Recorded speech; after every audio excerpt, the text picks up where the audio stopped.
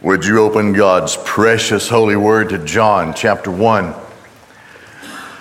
We have come to verse 6.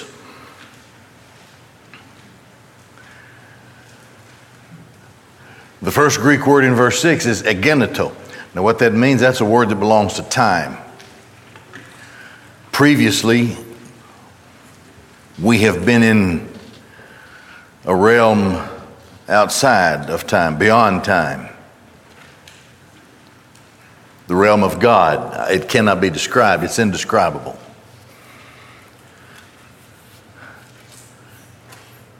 And we focused on the term word, logos. And the one who is the second of the Trinity. He is God the Son. Because He is God who accommodates Himself to time and space and is the Creator.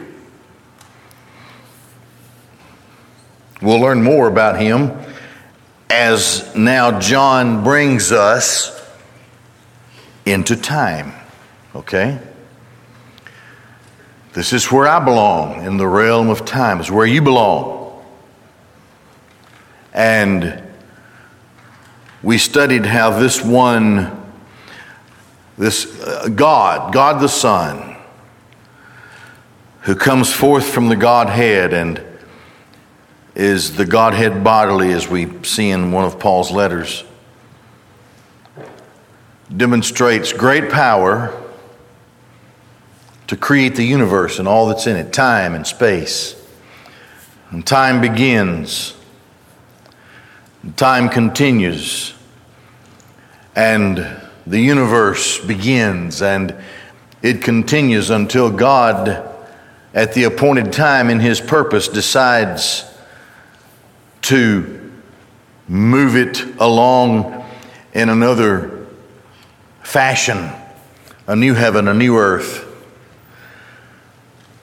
But for now, John, and let me say this, I'm going to move ahead a little bit and point out why John writes this gospel. At the very last of his gospel, in chapter 21, whatever, he says, there's no way that all that Christ did, and this is in 3 years of ministry, that all that Jesus did could be contained in books that could be written. Previous to that, just before that, up a bit, John says, I've written these things that you may believe that Jesus is the Christ, the Son of the living God, and that in believing you might have life in His name. So this is the gospel. Everything that we read then, we back up to where we are, everything has to do in John's gospel, as it does all the way through the Bible, but we're in John's gospel. And John makes it very clear that this is the divinely inspired gospel of Jesus Christ through the hand of John. And John says, everything that I've written in this book is so that you might believe that Jesus is the Christ, the Son of the living God, and that believing in His name, that you might have life in His name. His name. That helps us to understand the purpose for which all of these things are written from the Holy Spirit via John's pen. So now again, there came. That's a Greek word, and it's a phrase in the English that brings us into time. The purpose of God, the power of the Christ, the pre-existent Christ, as we've already seen, who, according to Paul's letter to the Philippians, He laid aside His glory. It's hard, it's difficult to understand, but He laid that aside and He became a man. At this point, the Christ of God has accommodated Himself to His creation to accomplish the will of the Father. In John chapter 6, we will see what the will of the Father is. We're not there yet. But there came a man, having been sent from God. It's in the perfect middle, that having been sent. In apostolimenos, that Greek compound word. It means that something that happened that was settled. In the perfect, it was settled, and it will always have results. It's this thing that happened, it will always have results. And in the middle, it means that the sender, God, not only initiated the action, but participates in the action. Now this is important. It's all what's not important. God Himself, according to the language, accompanies those whom He has sent. He has accommodated Himself out from, however you can identify, the realm of the existence of God, which is beyond us. We cannot describe it. There's no limits to it. How can we think of something like that? But God, through great condescension, has accommodated Himself, and this is God the Son. Now, John's Gospel zooms through time to the banks of the Jordan River, where preached one who is called John the Baptist. In time. Now, of all that the Holy Spirit could have said through John the Beloved, of all of the people he could have identified to begin this gospel, the end of which tells us that the purpose of this gospel is so that all who will read this will believe that Jesus is the Christ, the Son of the living God, and that believing in His name you would have life. In His name, that you'd live, that you would believe in Jesus.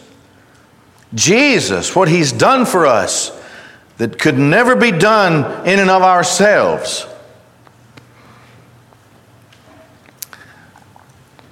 So the Holy Spirit for us in this study just takes us right to the Jordan River. There came a man having been sent from God. The language teaches us that the power of God accompanies the man of God when he is performing and executing the will and call of God in his life. So there's never a wasted message. There's never a wasted sermon. I'm reminded of it was some famous preacher back in the 18th century, I think, and he felt compelled strongly to go into this logging camp in early America and to preach the gospel, because there were dozens and scores of loggers who were there. It was a very active camp, and he went in there and nobody was there. As far as he could tell, he just knew he had to preach. So he got in the kitchen area and he just preached. And he walked away. Now this is what the man wrote in his account, his record of his ministry.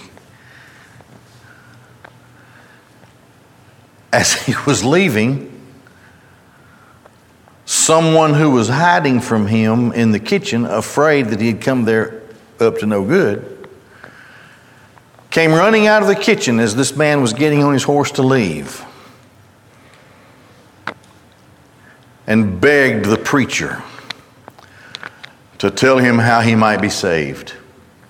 The point: there's never a wasted message. There may be a dozen, there may be half dozen, there may be thousands present. It really doesn't matter. What matters is that the man sent from God does what God has sent him to do.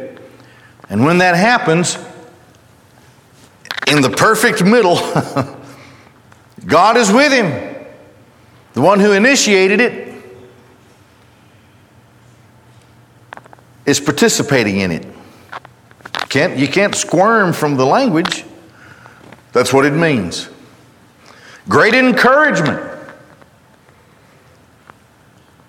for one who will do and focus on what he's called to do and sent to do. So when John brings us out of the realm of the pre-existent Christ into the realm of time and into the reality of creation as we know it, he zooms past everything and takes us, the Holy Spirit takes us right to a particular man. There came a man having been sent from God. His name was John.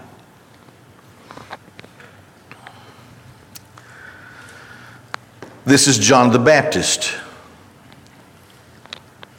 John the Apostle, John the Gospel writer, never refers to himself as John. He calls himself the one whom Christ loved. 4 other times in his gospel, the name of John is mentioned, at least, I think 4 times. But it is always linked to Simon, Simon Bar-Jonah, Simon the son of John. That's Peter. Peter's father was named John. All the other times that the name is used, it is always used in those other times of John the Baptist. John the Baptist. Now look at it. There came a man. So we're zoomed past everything. All the way past Moses and the prophets and the kings. We're all the way here to the banks of the Jordan River.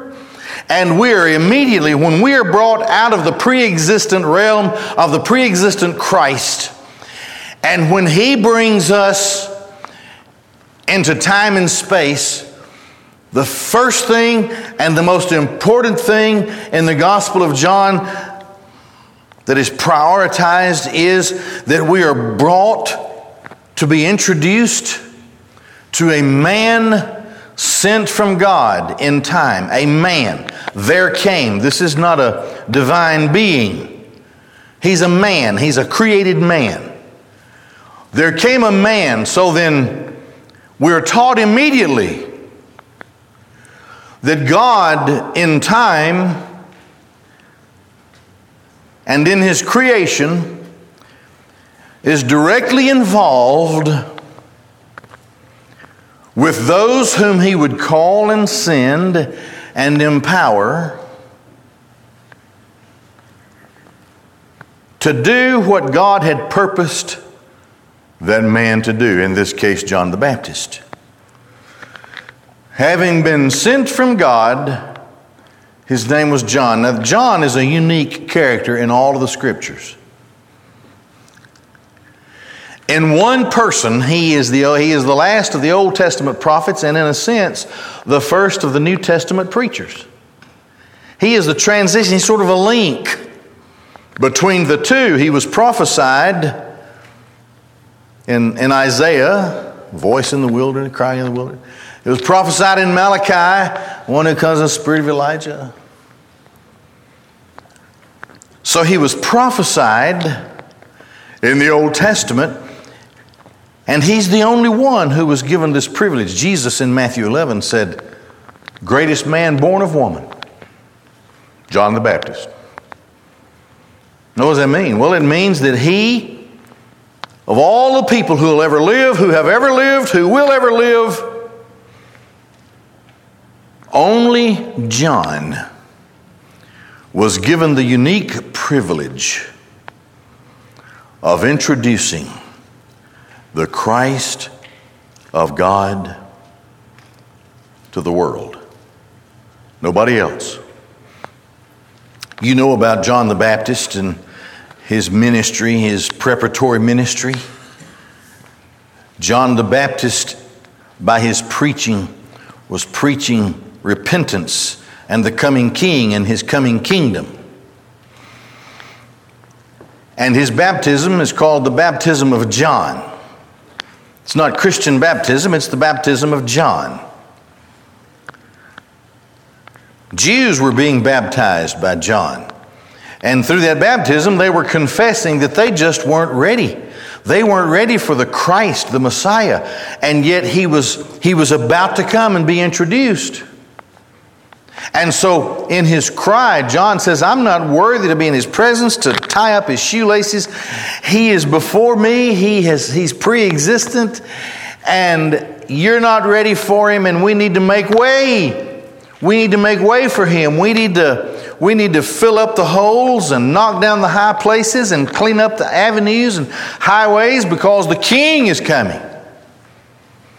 He needs a straight, smooth path right to where he's coming. So the people were coming by the multitudes, and they were being baptized by John in the Jordan River. And it cannot be denied that John was the harbinger, the forerunner of the Christ of God. Only one man would have that ministry, and that was John the Baptist. So when the Holy Spirit brings us out of the realm of the existence of God, a realm that we cannot understand, and then through God the Son brings us into time and space, the first thing he wants to say is, there was a man sent from God. His name was John. Well, what about it? So what was this prayer? Here it is. He came for a witness. Now, do you see? The word witness is a noun. Witness can be a verb. But in this case, in the text, it's a noun. So if it's a noun, as, the preposition would be translated for and not as. So he came for a message. He came for a witness. This was his job. This is the essence. This is why the Holy Spirit of God brings us right to John the Baptist, bypasses everything else. Because the essence, the paradigm, the model of Christian ministry is for us to come for a message.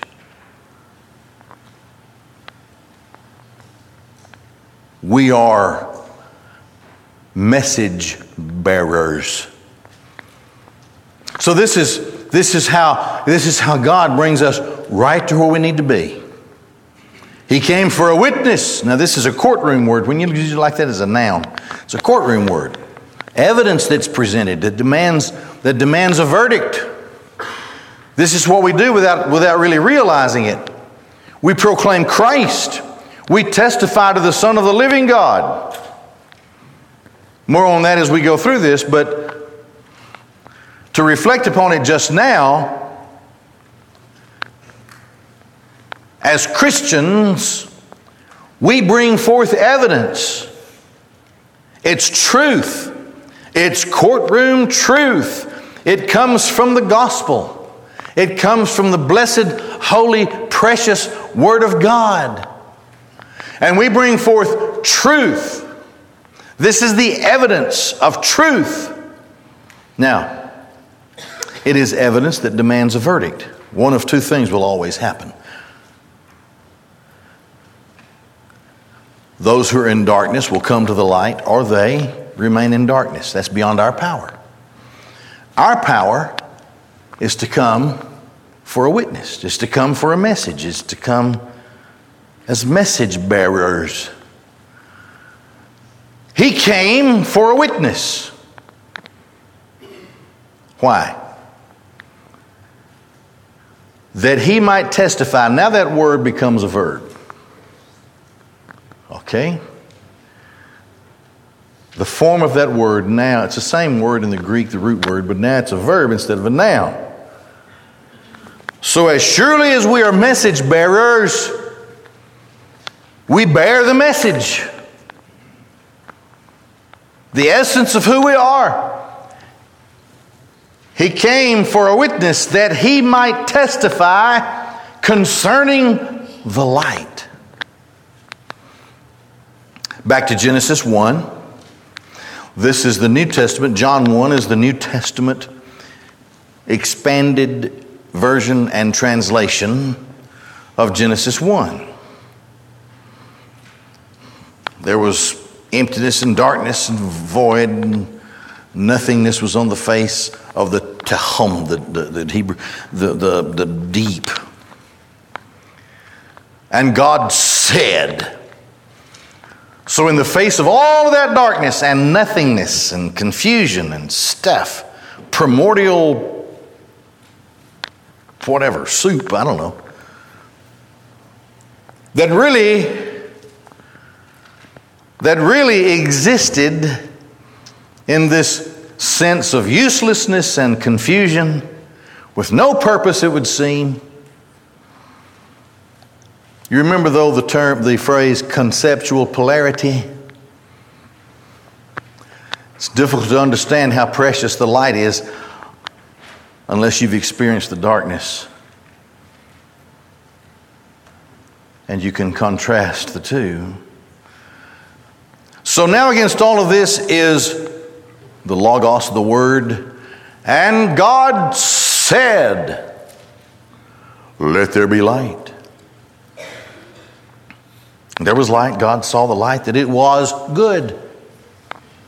God separated light from darkness. The light he called day, and the darkness he called night. On the first day, right at the beginning of the thing, darkness was dispelled and cursed, because darkness is not good. Light is good. God himself, before there was a man, but God at that moment, at the beginning of the time-space continuum, established the standard of righteousness and unrighteousness, light and darkness, day and night. Throughout the course of time, within the creative beings of humankind, those within the human race, all born into darkness, some would come into the light. It is a thing of the power of God, because at the very outset it said God separated light from darkness. Don't ask me to explain all that. It's just a God thing. Now let's come to the New Testament. A witness. That he might testify, that he might witness, that he might testify concerning the light. Light, what is it, 186,000 miles per second? It's the basis of energy. It's the light from the sun is what generates power for planet Earth. It's a tremendous thing. There's also spiritual light. And like physical light, where there is light, there is no darkness. For the light dispels the darkness. Now this is again the essence of the Christian ministry. For the world to understand that apart from the light we're in darkness. Spiritual darkness. We have no hope. We're in darkness regardless of what we may create within our minds or invent for ourselves. We're lost. We're helpless, we're in darkness, and we are bound for finally the outer darkness, which is the second death, the lake of fire itself. Unless the light comes into our lives and shines on us. That he might testify concerning the light. The light shines, what happens? The light of the gospel shines, and here's what happens.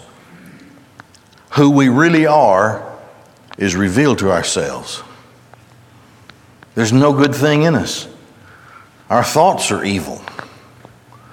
Left to ourselves without the power of the Holy Spirit being implanted in our lives, our actions are dark and lost and evil. We're dead spiritually, dead in trespassing. We don't know God. We don't seek after God. That's what Paul says to the Romans. Nobody seeks after God. Nobody. All have sinned and come short of the glory of God. Left to ourselves in the human race, we're in darkness. We will stay there unless the grace of God intervenes in our lives.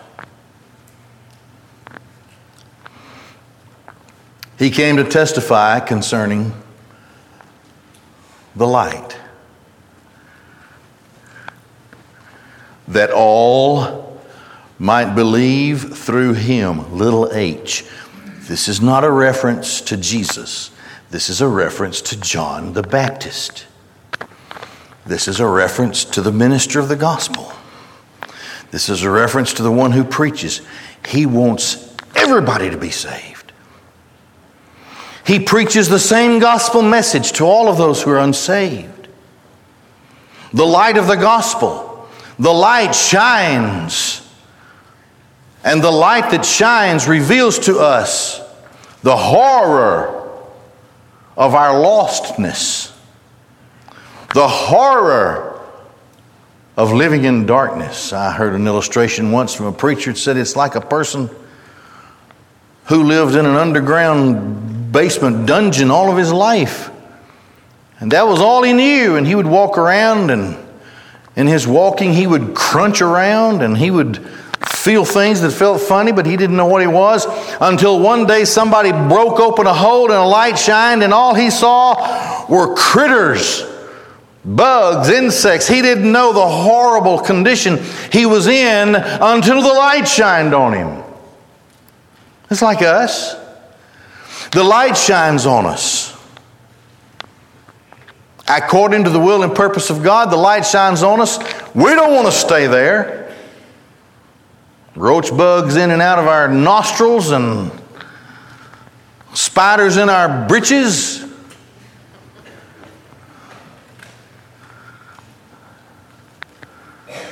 We don't want to stay there. We want out. And the call of God that cannot be rejected. Come up here. I've come to get you out of that mess. We're drawn to the light. Nobody will stay there once revealed. Drawn to the light, and out we come. And we bask in the light of the Savior, who puts His freshness and His cleanliness upon us. And He saves us.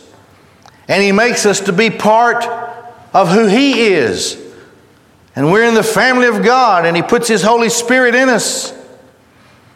Not only does He save us, He keeps us saved. And we bask and walk and live in the light of His love and in the light of His glory. This is the light. This is the gospel. We are lost without Christ. There's nothing we can do to save ourselves. Not a thing. Not a thing. Only Christ can save us. Unless and until He gives us a way out of this awful room filled with those critters, we won't be able to get out. He brings us out.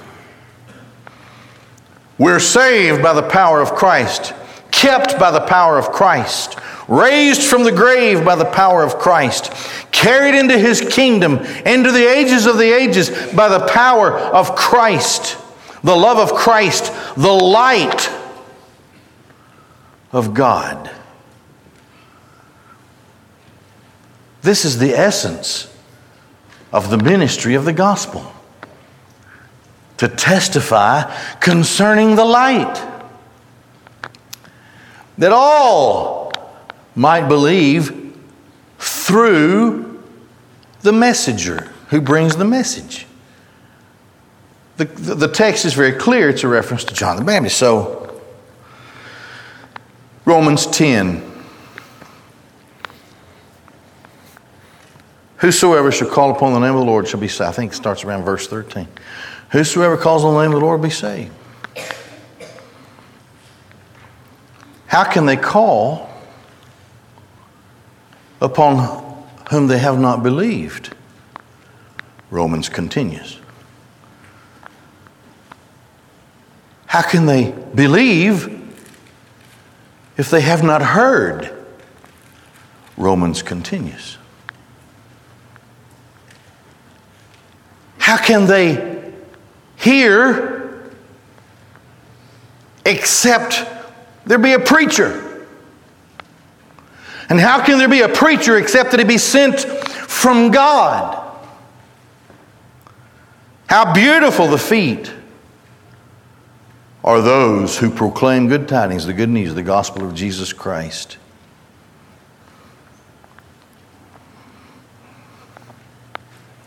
I've suffered from gout through the years. This foot is really ugly. The other one, it's the essence of loveliness, that other one is. But this foot, you know where your big toe comes and there's this thing, there's this ball thing. Mine through the years has grown. And it's made my toes to go the other way. And I'll wake up and I'll say, you stupid foot. It's the ugliest thing I've ever seen. Now I can deliver with that foot.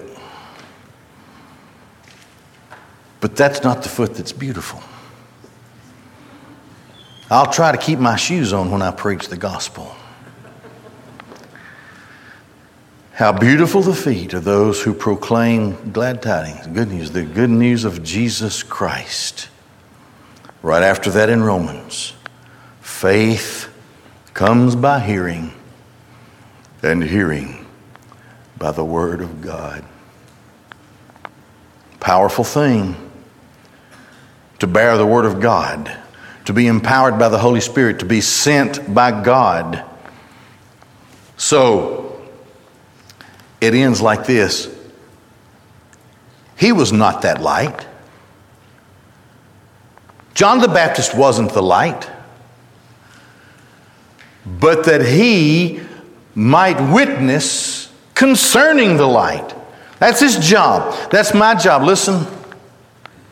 My job, John's job, every minister's job is not to exalt or glorify himself. What in the world can I do for you? Look at me. You follow the pattern of my life, you'll wind up fat and ugly, sore all over and whatever. But if you listen to the gospel of Jesus Christ, you'll live forever. It's not my job really just to offer the sacraments, to baptize you, to give you the Lord. My job is to witness concerning the light. I'm not here to psychoanalyze you or to be your financial consultant or anything else. I am here to bear witness to the light, to open the Word of God and to share it, to teach it, to preach it, brings a light that exposes, that empowers, that saves, that provides illumination for my path and for yours. I'm not here for anything else but that. That if you don't know Christ, you might come to know Christ. And if you know Christ, you might grow in grace and in the knowledge of Jesus Christ. That you might grow in Christianity. That you might grow in your faith. Be stronger and stronger and yearn for Him more and more every day.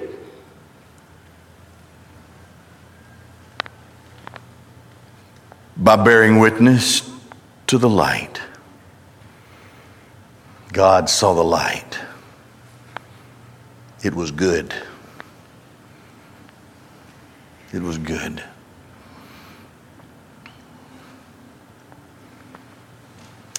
Would you bow your heads and close your eyes? Jesus Christ is the Son of God, and He came into this world to save sinners, of whom I am chief.